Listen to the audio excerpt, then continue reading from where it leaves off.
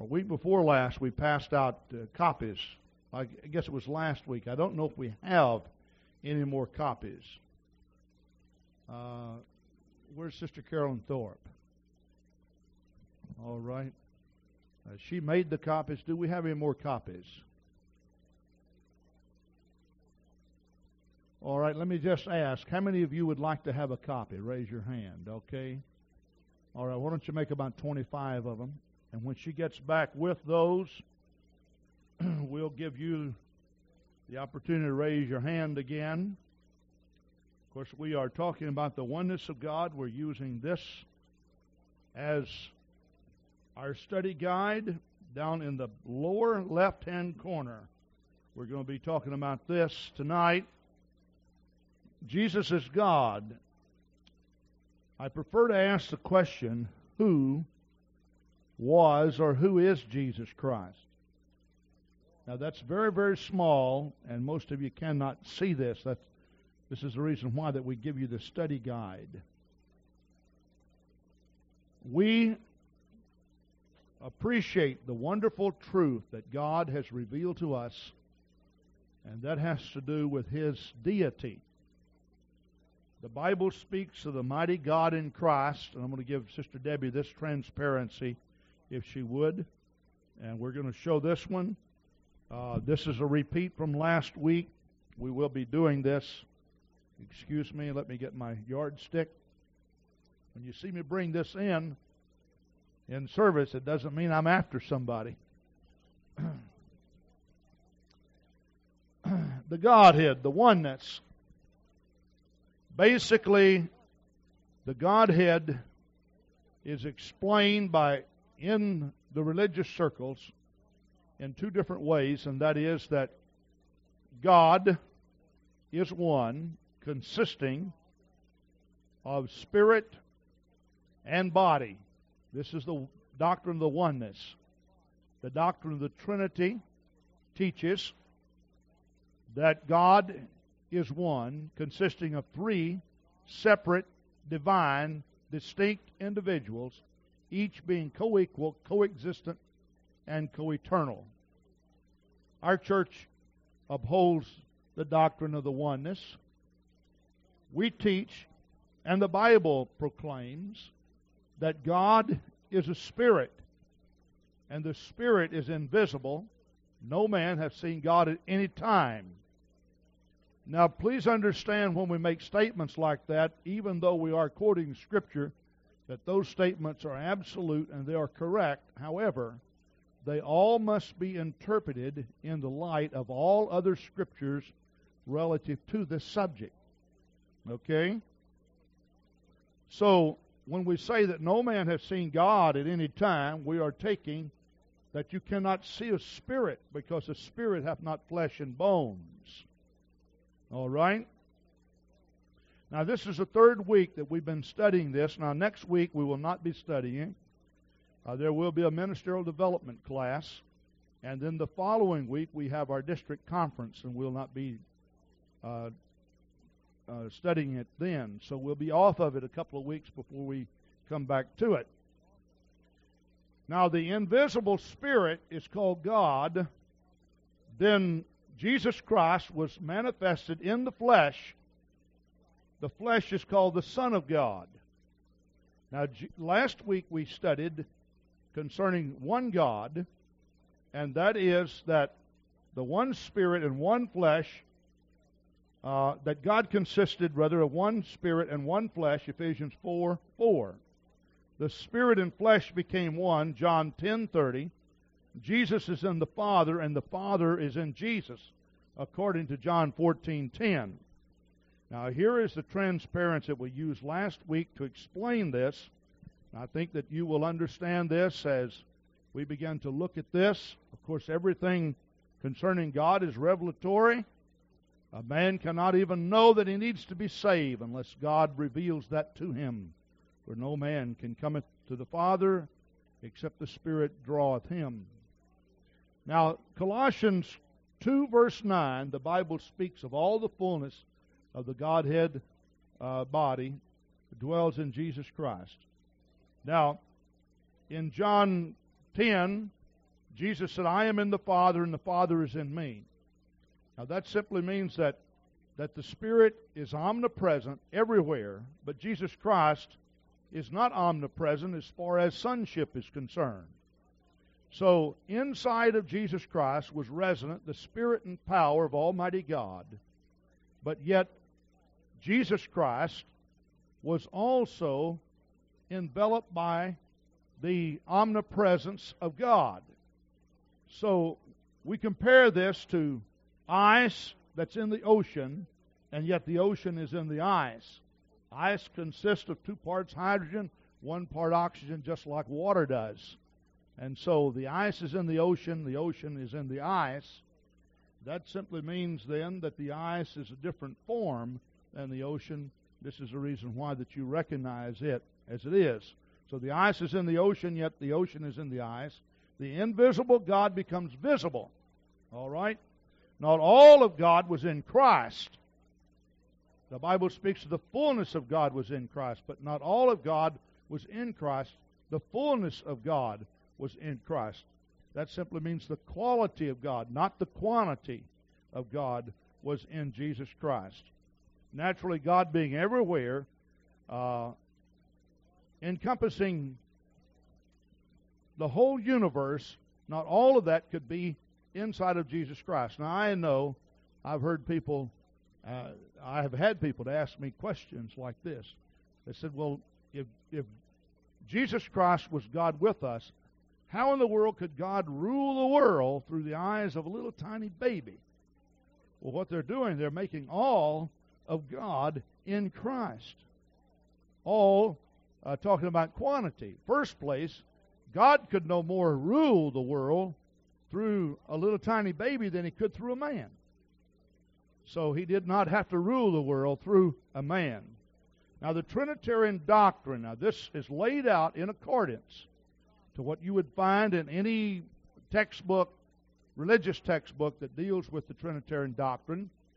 The ancient creeds talk about one God, and please understand that Trinitarians, for the most part, claim they believe in one God. All right? And if you ask the average Trinitarian if he believes in one God, well, naturally, he would tell you that he does. If you read the book of Isaiah, you have to believe that. Because repeatedly, it is mentioned over and over and over and over. There is but one God, Deuteronomy 6, verse 4 through 9, Mark 12, 28 through 34, Malachi 2:10, Isaiah 44, 6 through 8, Isaiah 45, 2, Isaiah 45, 6, Isaiah 45, 23, Isaiah 46, 8 and 9, 1 Corinthians 8, 4 through 6, Ephesians 4, verse 5 and 6, 1 Timothy 2, 5, James 2:19, Revelation 4, 2 and 3. All state that there is one God and only one God. Now, Sister Thorpe will have your study guides out for you in just a minute. You who do not have those, okay, Brother Knopf has those, so raise your hand if you do not have one of these, and we'll be glad to give you one. Now, what we would like for you to do, though, is bring it back with you the next time we study this. It will be the second week of April, or the first week of April, pardon me, we'll be studying this. Now, let me go on into the doctrine of the Trinity. The doctrine of the Trinity is explained like this, that God is one, consisting of 3 divine, distinct, individual persons, each being co-equal, co-existent, and co-eternal.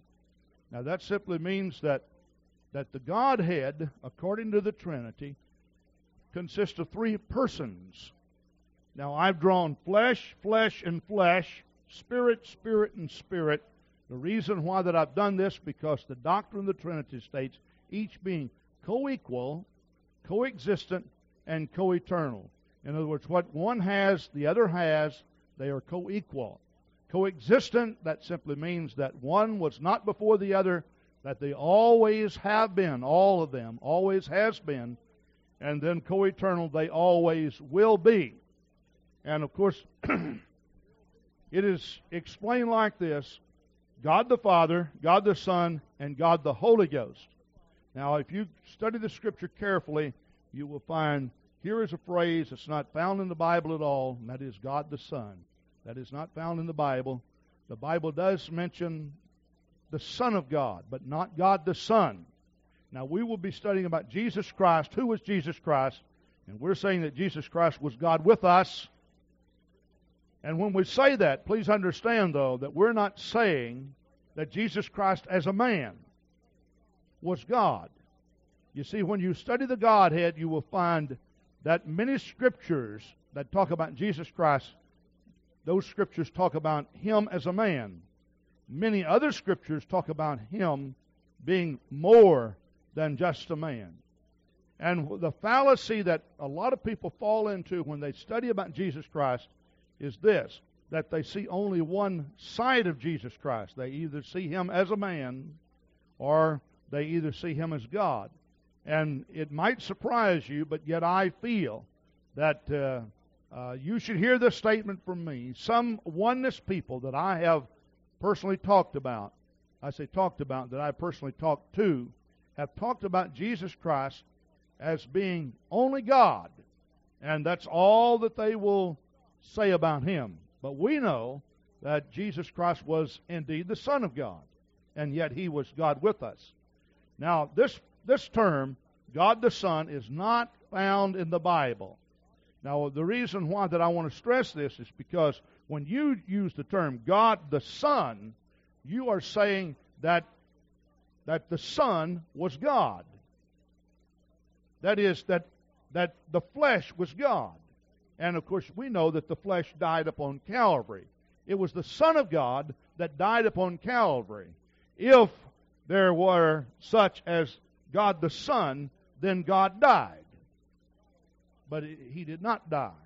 He did not die at all. Now, all of these three equal the Trinity. Now, this doctrine was adopted by the Council of Nicaea in 325 A.D., and, of course, has been endorsed by many ancient creeds down through the years, and we will be getting into that within a matter of weeks. Now, what I'd like to do then, if you'll take and put the main study guide back up, we'll get into our lesson for today. Now, you have your study guide, and I will be asking you to read scriptures. We're going to talk about who was Jesus Christ, and as we go through this, I trust and pray that your understanding will indeed be enlightened, and that somehow this great revelation of who Jesus Christ is will come to you.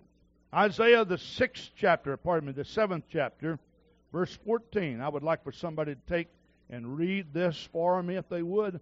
Isaiah 7:14. All right, Isaiah 7:14. Who has this? And if you have it, would you stand and read it? Read it loudly, clearly. Okay, Brother Dan Capaccio.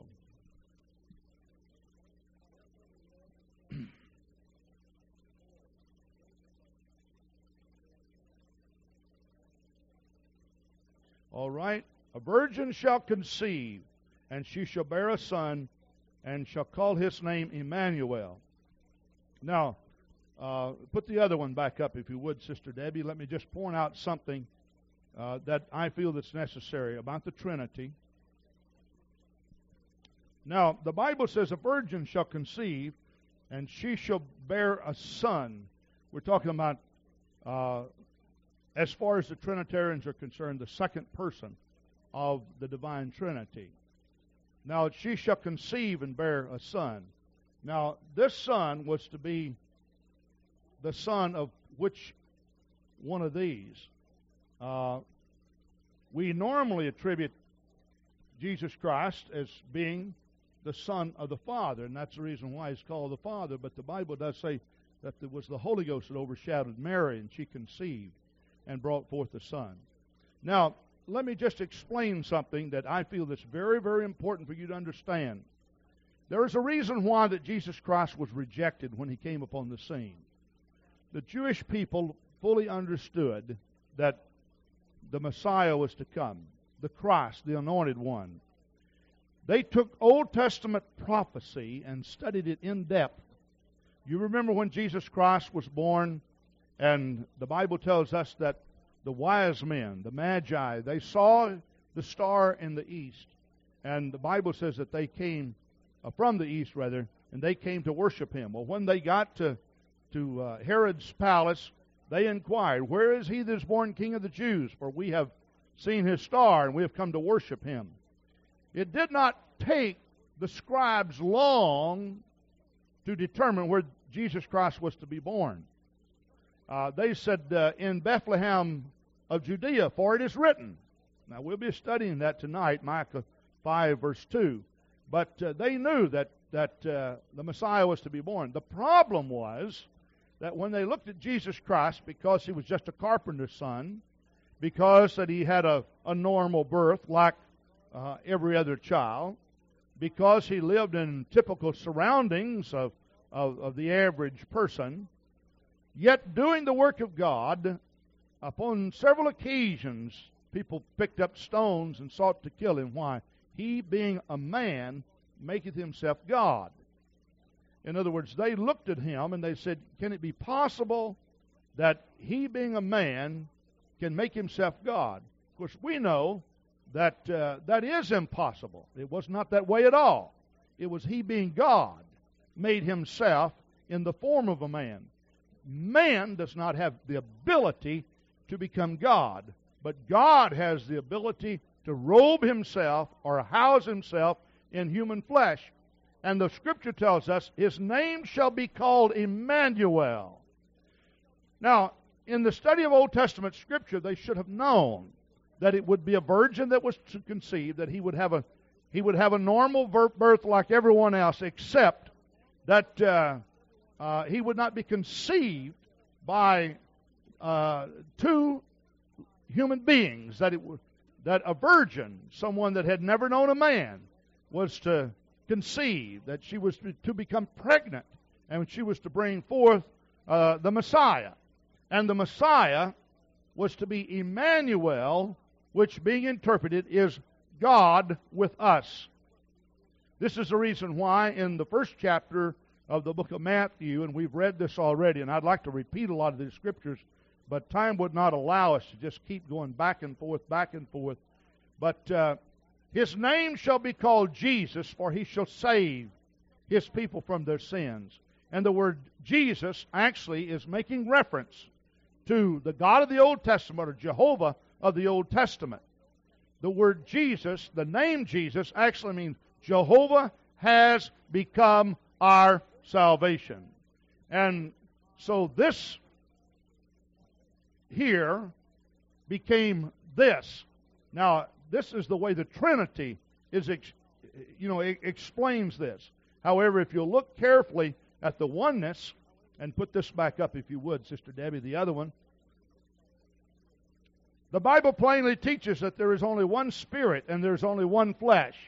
That this invisible Spirit encased itself or housed itself in human flesh and came among us, and his name was called Jehovah Savior, or Jesus, Emmanuel, or God with us. Now, this is so important for you to understand. Now, basically, people who get confused about the Godhead, if you will just look at it like this, when it boils down to it, it's really a matter of language with a lot of people. Not too many people believe the doctrine of the Trinity as I'm explaining it. And the reason why is because it is only taught in seminaries like that. Most of the ministers consider it to be such a dark, deep, mysterious doctrine that it is inexplainable, and so they don't get involved in it.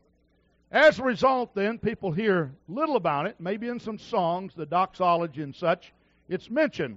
But on the other hand, most of the common believers of congregations do not believe the doctrine of the Trinity the way I'm explaining it. And, of course, the reason why they don't is because that they have not been to a seminary in which it's been explained that way. But if you will look into the doctrines relative to the Trinity, you will find that I am fairly accurate in my definition. Now, we believe in Father, Son, and Holy Ghost as much as anyone. I've had Trinitarians to tell me, well, you believe in Jesus only. No, that's not true. That's not true at all. I believe in Jesus, but I believe in the Father, and I believe in the Holy Ghost. Now, I do not believe in God the Son. I believe in the Son of God. I think there is a vast difference, and I think as we go through that you will understand. But basically, we believe in Father, Son, and Holy Ghost. The Trinitarians believe in Father, Son, and the Holy Ghost. The difference is this, that we do not believe that the Father had flesh and blood and bones and was equal in all aspects to the Son, who had flesh and blood and bones. That God housed himself in a human body and came to this world. And he came to this world to redeem man, because no one could redeem man but God. Who can forgive sins but God alone? And yet Jesus said, Sir, thy sins be forgiven thee. Take up thy bed and walk. Now, okay, his name shall be called Emmanuel, which is God with us. That the invisible God visited the human race through this flesh body, because that this flesh body was begotten of God in the womb of a woman and was born just like you and I were born. Then this body was called the Son, or commonly what we call sonship. All right? Now let's go on to the next scripture, Isaiah 9:6. But keep in mind, this scripture says, his name shall be called Emmanuel, which being interpreted is God with us. All right, Isaiah 9:6 is probably the most familiar passage quoted in the whole Bible about Jesus Christ, especially on Christmas cards and such, or at least around this great time of the year. Okay, I'd like for Brother Livingston to read this. Would you do that, Brother Fred?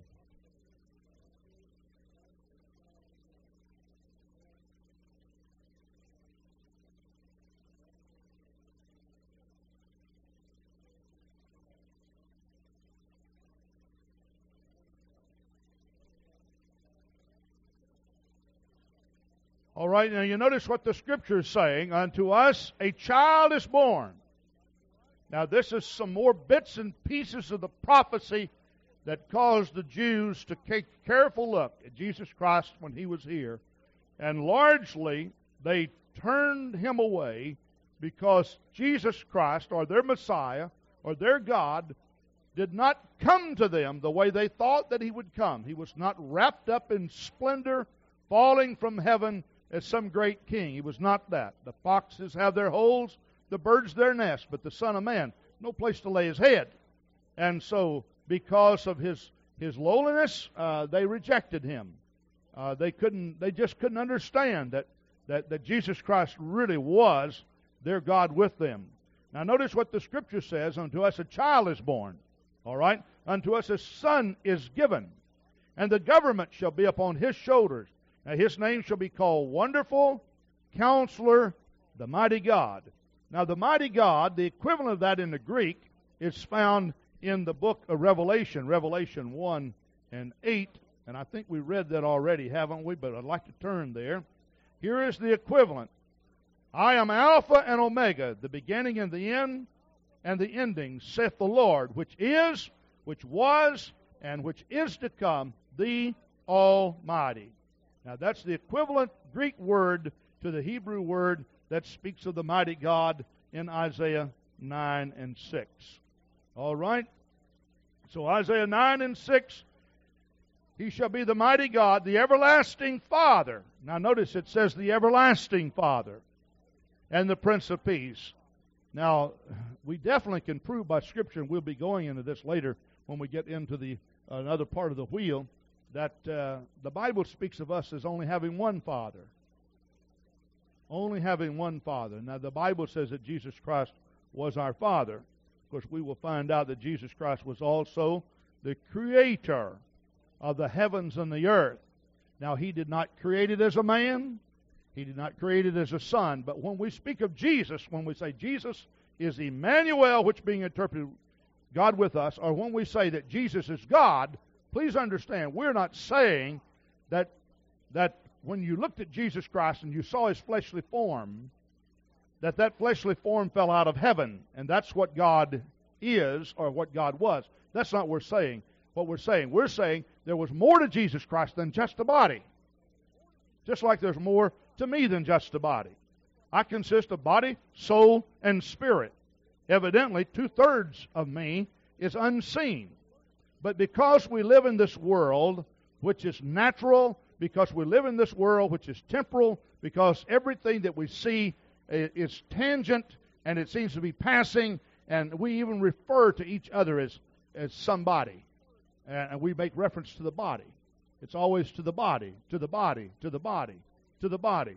And when Jesus came, Jesus tried to de-emphasize that particular part of a man's life because everybody was wrapped up in what they could see with their eyes. And the only thing that was important is what a man possesses. Jesus said, don't you know that life is more than meat and the body is more than raiment, and a man's life consists of more than the abundance of the things that he possesses. Jesus tried to get us to look beyond the veil of tears or the robe of flesh to understand that every man has identity that's separate and apart from flesh. And when Jesus Christ was here, Jesus Christ said, the words that I speak unto you, I speak not of myself, but of my Father which sent me. Basically, he's saying, the Spirit of God has sent me into this world. And I speak not of myself, but of the invisible God that sent me into the world. So when we say that Jesus was God, we're not saying that the robe of flesh that died upon the cross was God. Because if you say that, you have to say God died. God did not die. All right? Okay, let's go to the next scripture. Okay, Micah 5, verse 2. If some of you ambitious ones would like to kind of sneak ahead and get these scriptures, that will help us conserve a little time. Micah 5, verse 2.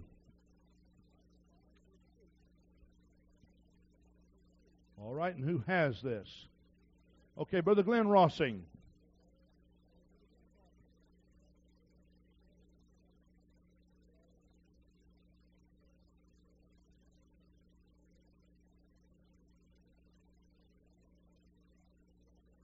All right. Notice what this is saying. But thou, Bethlehem Ephratah, though thou be little among the thousands of Judah, yet out of thee shall come forth unto me, that is to be ruler in Israel, whose goings forth has been from old, from everlasting. Now what the Scripture is saying, that Jesus Christ, that was to visit the planet Earth, that His goings forth has been from old or from everlasting. Now, does that mean when Jesus Christ came into the world that His flesh body was from old, from everlasting? Now, if you look, though, at the doctrine of the Trinity, now listen to me very carefully. I don't want to misrepresent anything that a lot of honest, God-fearing people believe in. But this is what the doctrine of the Trinity states, that God consists of three divine, distinct individuals. God the Father, God the Son, and God the Holy Ghost, each being co-equal, co-existent, and co-eternal. Now that simply means then that if the Father has a body, and obviously He must have a body if Jesus Christ had a body because they're co-equal, then when did the Father take on His body, or when did the Son take on His body? Now, the truth of the matter is, if Jesus Christ had a body prior to Bethlehem, I don't know what He did with it. But you see, when it comes down to it, the term or the phrase God the Son does not exist in the Scripture, and it's not a teaching of the Scripture. But the Son of God is. When the fullness of time was come, God sent forth His Son, made of a woman, made under the law. It was the fusing of the Spirit of Almighty God with the egg of a woman that fertilized that egg. And the fleshly body of Almighty God was conceived and grew in the womb of a woman. And that was the body, and the only body, that God had as far as a flesh and blood body. You may say, oh, Brother Grant, well, listen, the Bible says, for God so loved the world. Now, this is one of the strongest Bible teachings you can find. For God so loved the world that He gave His only begotten Son. His only begotten Son. In other words, sonship was begotten.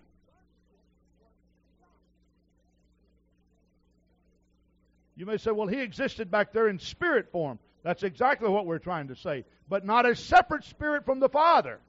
Because the Bible says there is only one Spirit.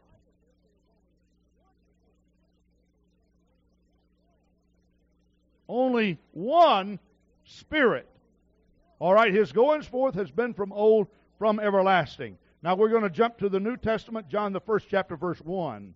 And I'd like for Sister Debbie, if she would, to take this.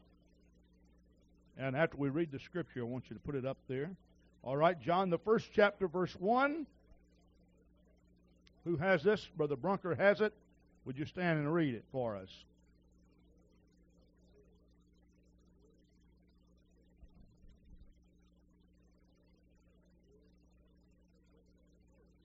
All right, in the beginning was the Word, and the Word was with God, and the Word was God. Now, verse 14 then, let's read that. Verse 14. And the Word was made flesh, and dwelt among us, and we beheld His glory, the glory of the only begotten of the Father, full of grace and truth. Now, when you see the Word mentioned there in John 1, in the beginning was the Word, and the Word was with God, the Word was God, 3 times the word appears. And it comes from the Greek word logos. All right? Logos means something said, including the thought. Also reasoning. It is the mental faculty or motive. Basically, this is a definition of what we would call a pattern or a blueprint. In other words, a long time before an architect takes a pen or pencil and puts it down on a board, there has to be the thought. There has to be the mental concept. And then it is put in paper form. Now, basically what the Scripture is saying, that there always has been in the mind of God the thought, the blueprint, or the pattern. Even man himself, when he was made, according to Romans 5:14, that Adam was made in the likeness of Him that was to come. In other words, before God made Adam and placed him in the Garden of Eden, on the blueprint in God's mind was the body of Jesus Christ, the body that He was to wear when He visited this world in the form of a man. All right? John 1:1, in the beginning was the Word, the Logos, the thought or the concept. But please understand, the Scripture's teaching, the thought or the concept was there. That Jesus Christ was not there as a separate, distinctive, divine, second person of a divine Trinity. That's not how He was there. He did not have spirit, He did not have flesh, and He did not have a body. All right? Now, He was there only in the thought, only in the concept, only in the blueprint. And then verse 14 says, and the Word, that is, including something thought or something reasoned, the mental faculty or the motive, the thought or the concept, the blueprint that God made Adam and Eve from in the Garden of Eden was unfolded And Jesus Christ then was born of a woman and visited the planet Earth. Okay? Now that's an easy thing to understand. And truthfully, when you go through it, it answers all the questions in the Bible relative to the deity. But if you make three different persons out of it, you sure do get confused and mixed up. Such as, when Jesus Christ died, His body was placed in a tomb. Let me ask you, if there are three in the Godhead, who is responsible for the resurrection of Jesus Christ? I can prove to you, according to the Scripture, that God raised Him up from the dead. I can prove to you, according to the Scripture, that the Holy Ghost raised Him up from the dead. I can prove to you, according to the Scripture, Jesus said, "Ye destroy this temple, in 3 days I will raise it up again."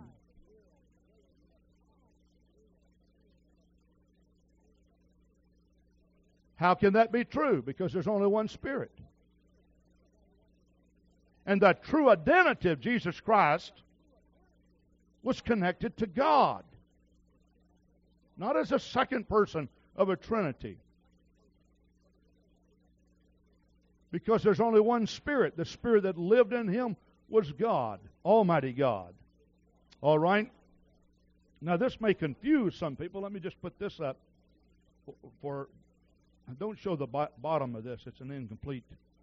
I ran out of paper and I put it on something else. So just the red part, block it out. Here's a big question. So what about Jesus praying? Now, this is a little bit big. Debbie, you may have to pull it up and refocus. You remember Jesus spoke to the Father. He prayed. Please keep in mind, the Spirit is capable of talking. The flesh is capable of talking. Knowing the attributes of the Spirit, the flesh of the Son could have prayed to the Father of the Spirit. It was God's plan to subject Himself to human form, sonship, and be tempted in all ways just like us, according to Hebrews 4, verse 15. Now, I'd like for you to put this one up. That's a big one too, so you're probably close enough. All right? Remember, Jesus as a man could talk to the Father as a spirit just as easily as the Trinitarian doctrine says that God the Son prayed to God the Father. In fact, you have no contradiction in this, but you do have a contradiction in this because Jesus was subject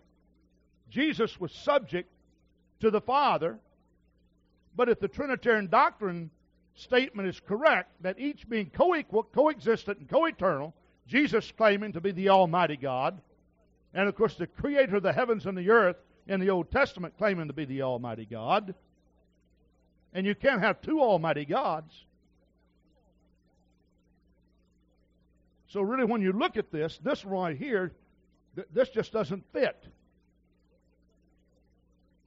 But Jesus as a man could pray to the Spirit just as easily as basically one God could pray to another God. And you may say, but the Trinitarians don't believe that.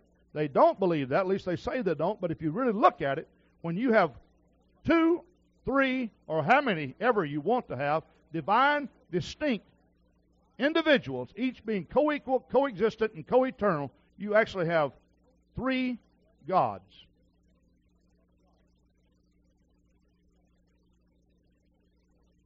Because you say that they're separate, they're divine, and they're distinct. Each being co-equal, co-existent, and co-eternal. So obviously what you have here then, you have God the Son praying to another God. Look at this. Both God as Spirit and God as man could talk. God could talk from heaven and through Jesus Christ both, according to John 14:24. Okay, let's go on. Now, let's look at John 1, verse 10. We did not read this. John 1, verse 10. Okay, Brother Rich Brown has this. Would you read it for me?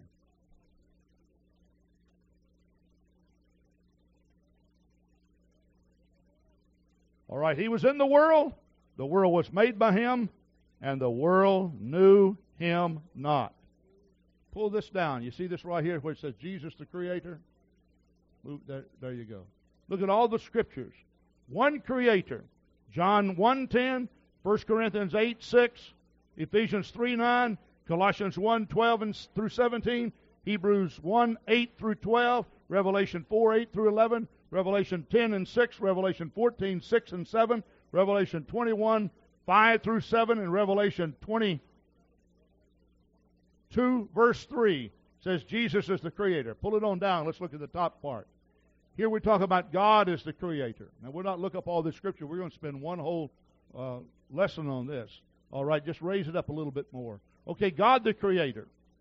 Okay, Genesis 1:1, Genesis 2:7, Job 33:4, Psalm 33:6, Psalm 104, verse 30, Isaiah 40:28, Isaiah 44:24, Isaiah 45:11-18, Malachi 2:10. All speak of God as being the Creator. These speak of Jesus Christ as being the Creator. There's only one Creator, and there's only one God. Now, Jesus Christ was in the world was made by Him. Was the world made by man? No, the world was not made by man. Was Jesus Christ a man? Yes, He was. But He was more than a man. And when Jesus said, the words that I speak not of myself, He's saying that I have identity that you cannot see. This is the reason why He could heal. This is the reason why He could save. This is the reason why He could forgive sins. This is the reason why that Jesus never, under any circumstance, rebuked people for worshiping Him. Because they did not worship a man. They worshiped God that was in the man. All right? Okay. Let's move on in our Scripture. All right, John 8:24. If someone would stand and read this for me, I would appreciate it.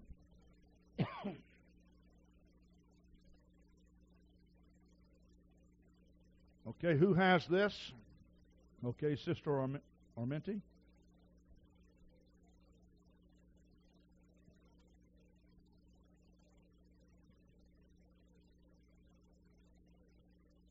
Now, I know that I've had a lot of people question my interpretation of this, but I think if you look at all the other Scriptures that it does bear witness of this. Exodus 3:14, this is when Moses was by the burning bush and God spoke to him. And if you notice what happened, you can turn back there if you'd like and read it, but I'd like for you to listen very carefully. Moses approached the burning bush. He's supposed to go back, deliver the children of Israel from Egyptian bondage. Now, God told him to do this, and of course he didn't think that he was capable of doing it. God gave him some signs.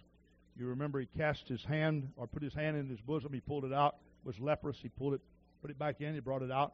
It was cleansed, it was made white, thus showing God's ability to take even the vilest of sinners and make them clean. In other words, God can transform, God can change.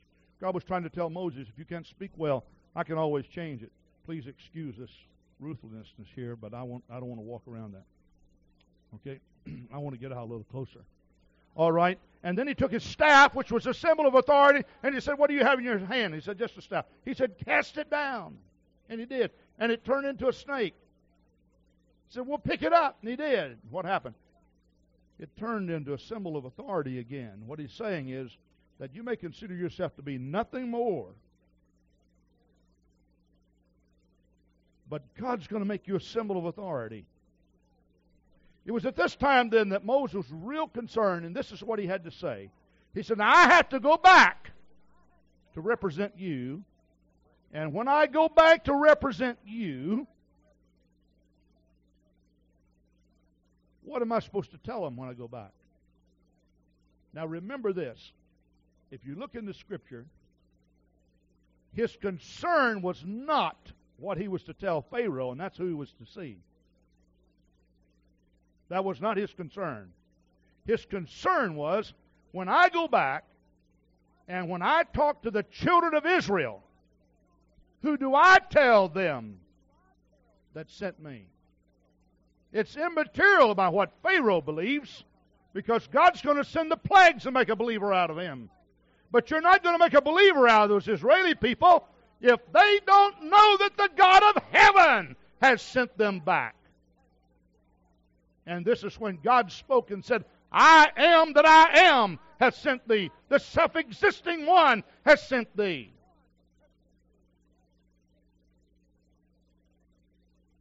Why was that such a big thing with the Israeli people? Because they were monotheistic in their belief. They believed only in one God. And they weren't going to be convinced anyone coming in believing anything else outside the one true God of heaven. Where did they get that? They got it from Abraham. Abraham was a man who left a idolatrous culture and went into what we call the Promised Land and walked all of his life, and he crawled to the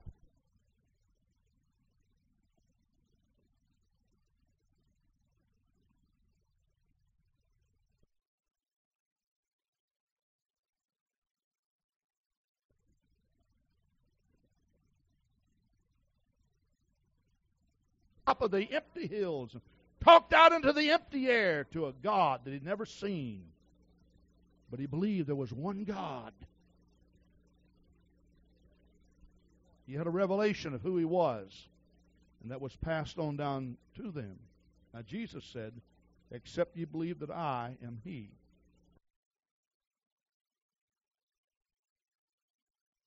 Notice in your Bible that he is in italics, which means it did not appear in the original text. Except you believe that I am, you shall die in your sins. Of course, this is explained in John 1:58. See, Jesus claimed to be before Abraham. How is he before Abraham? As the Son of God? No. Sonship had its beginning in 33 AD. That's when Jesus died. Sonship had its beginning in Bethlehem. Did Jesus Christ exist as the Son of God before Bethlehem? Only in the thought, the concept, the logos, the blueprint. It was there. In other words, a provision was made for the salvation of man before there ever was a man made. Now, I like to look at it like this. It's not that man had to sin, but God made the provision if in the event he did sin. I guess a good example would be that, let's say that we're building a big high-rise apartment downtown someplace. It's going to have, let's say, 30 stories. But naturally, the architect does not make plans in there for somebody to fall. In other words, we're going to make a little booby trap over here so somebody will fall. The plan is going to be as safe as the plan can possibly be. But, on the other hand, we will have an infirmary. We'll also have safety chains and ropes. We'll also have an ambulance on the side if in the event someone is careless and they do fall. So Jesus Christ was the Lamb of God slain from the foundation of the world. That did not occur until 33 A.D. How, then, was he slain from the foundation of the world? It was in the concept. It was in the blueprint. It was in the thought of God. See?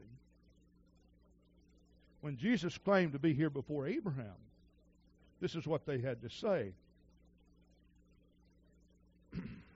Verse 57. Thou art not yet 50 years old. How hast thou seen Abraham? Jesus said unto them, Verily, verily, I say unto you, before Abraham was, I am.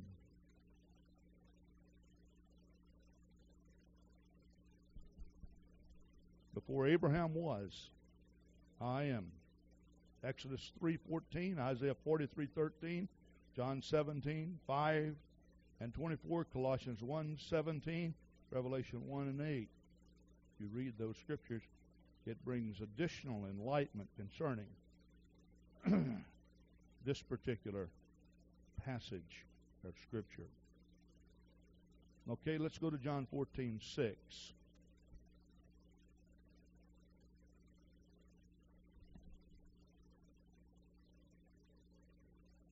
Oh, what a great truth.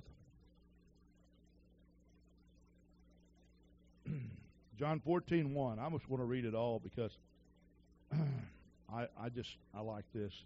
Let not your heart be troubled. You believe in God, believe also in me. You know, Jesus was constantly trying his best to get the people to understand the connection. In my Father's house are many mansions. If it were not so, I would have told you. I go to prepare a place for you. And if I go and prepare a place for you, I will come again and receive you unto myself, that where I am, there you may be also. And whither I go, you know, and the way you know. Thomas saith unto him, Lord, we know not whither thou goest, and how can we know the way?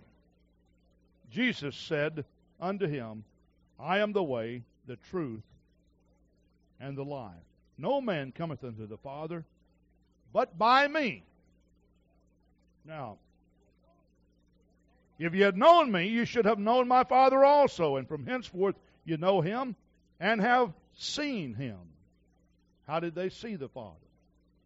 Because Jesus Christ was the invisible God being made visible to man. You say, how can you see a spirit? You can see a spirit not because it has flesh and bones. That part you can't see. But you can see the spirit just like you can see the true Chris Manley. One of these days, her body will be placed in a casket somewhere, and there's going to be a large part of this woman missing. Her beautiful disposition, her gorgeous smile. I'm saying this like your husband would say it, you know.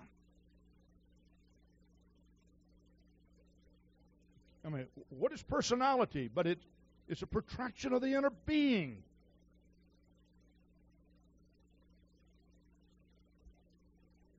He didn't say when you see this robe of flesh, this flesh is God. That's not what he's saying. It's the invisible God became visible through Jesus Christ. All right? And verse 8, Philip saith unto him, Lord, show us the Father, and it sufficeth us. Jesus saith unto him, Have I been so long time with you, and yet thou hast not known me, Philip? See, Jesus Christ could speak both as God and as a man. Why? Because he was both. There was more to him than just flesh and blood. But yet he did have flesh and blood. As a man, he was tired, and he had to rest. But as God, he stood up. And what did he do? He stretched forth his hand. And there was a great tempest upon the sea. And they shook him and awoke him. And they said, Master, carest thou not that we perish? Jesus said, O ye of little faith. And he stretched forth his hand. And the wind just calmed down. Those men trembled. They said, What manner of man is this, that even the wind and the seas obey him?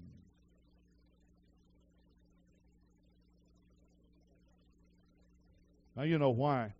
After being with him for a while, they got the revelation.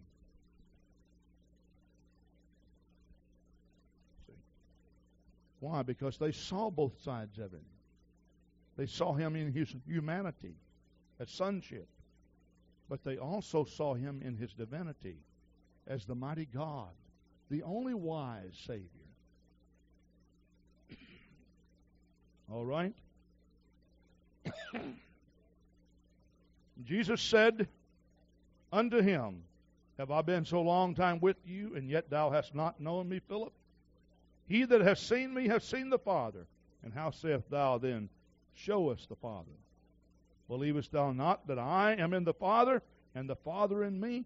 And this is the passage that I used before when I showed the iceberg in the ocean.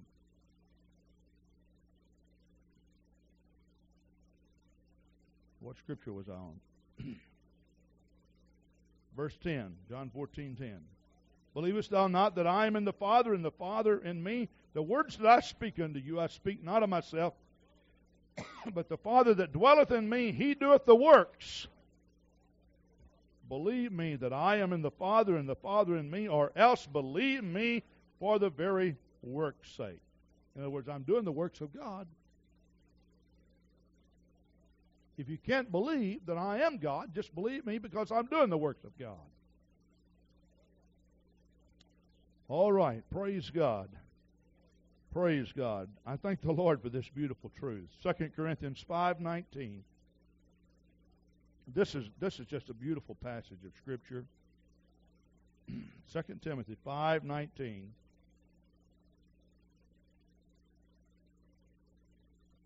Okay, who has this? 2 Corinthians 5:19.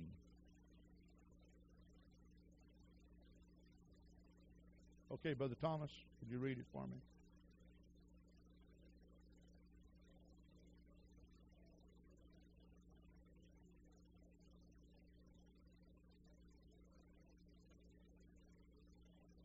Okay, to wit that God was in Christ, reconciling the world unto himself.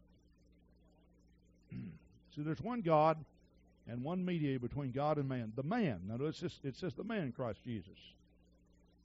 Because God visited man through the body of a man.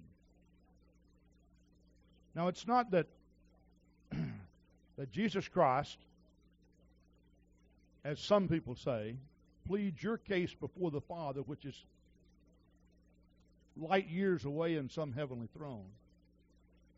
That's not it at all. It's just that, you see, what happens is when you go to Jesus Christ, you go to the Father. See?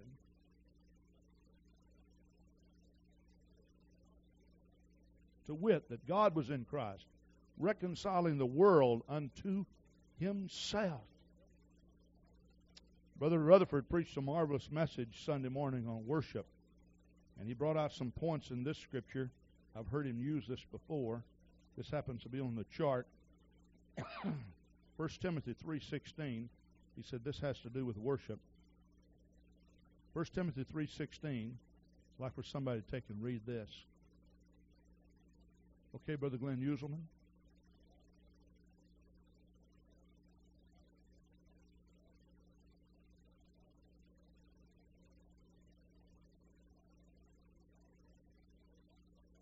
All right. And without controversy, great is the mystery of godliness. And then, of course, the revelation is then unfolded. God was manifest in the flesh, justified in the Spirit, seen of angels, preached unto the Gentiles, believed on in the world, and received up into glory. Now, what I wanted to point out about this scripture, I do feel, Brother Rutherford, you're 100% correct in your analogy of this scripture. But if you notice, this scripture is talking about God. It does not make reference to Jesus Christ, does it? But the assumption is there that all of the things that are attributed to God are true of Jesus Christ. In other words, that's a description of what Jesus Christ did.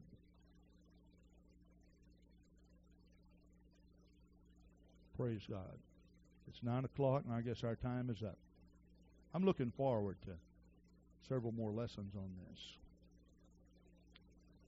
this. You'll never understand the beauty of Jesus' name baptism until you really understand until you really understand who Jesus Christ was. This is the reason why the apostles never baptized in any other name other than the precious name of Jesus. Because Jesus brought salvation to us. The Father did not die. The Holy Ghost did not die. Jesus Christ brought salvation to us. Upon a rugged cross, Jesus Christ was nailed. He did not send.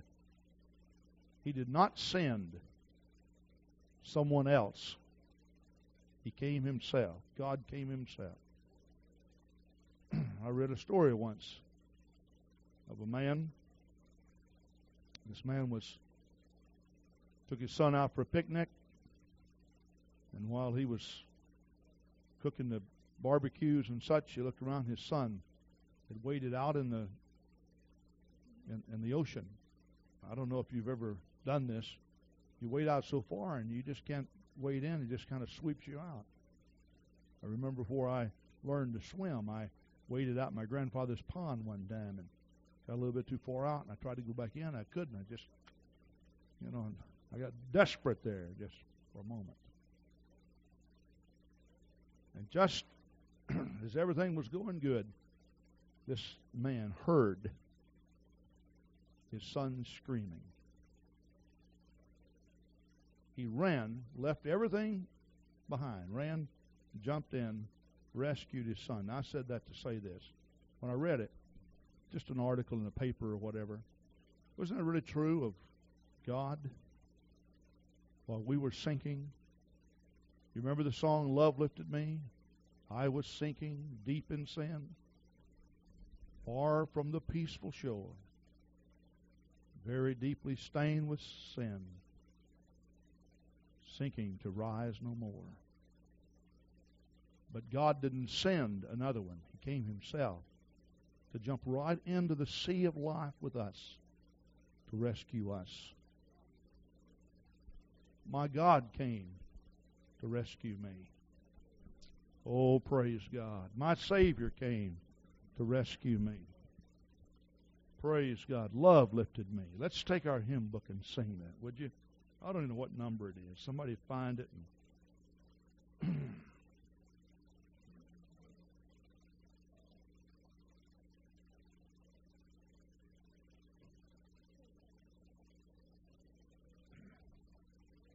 275. Oh, praise God. 275. You want to stand as we sing this?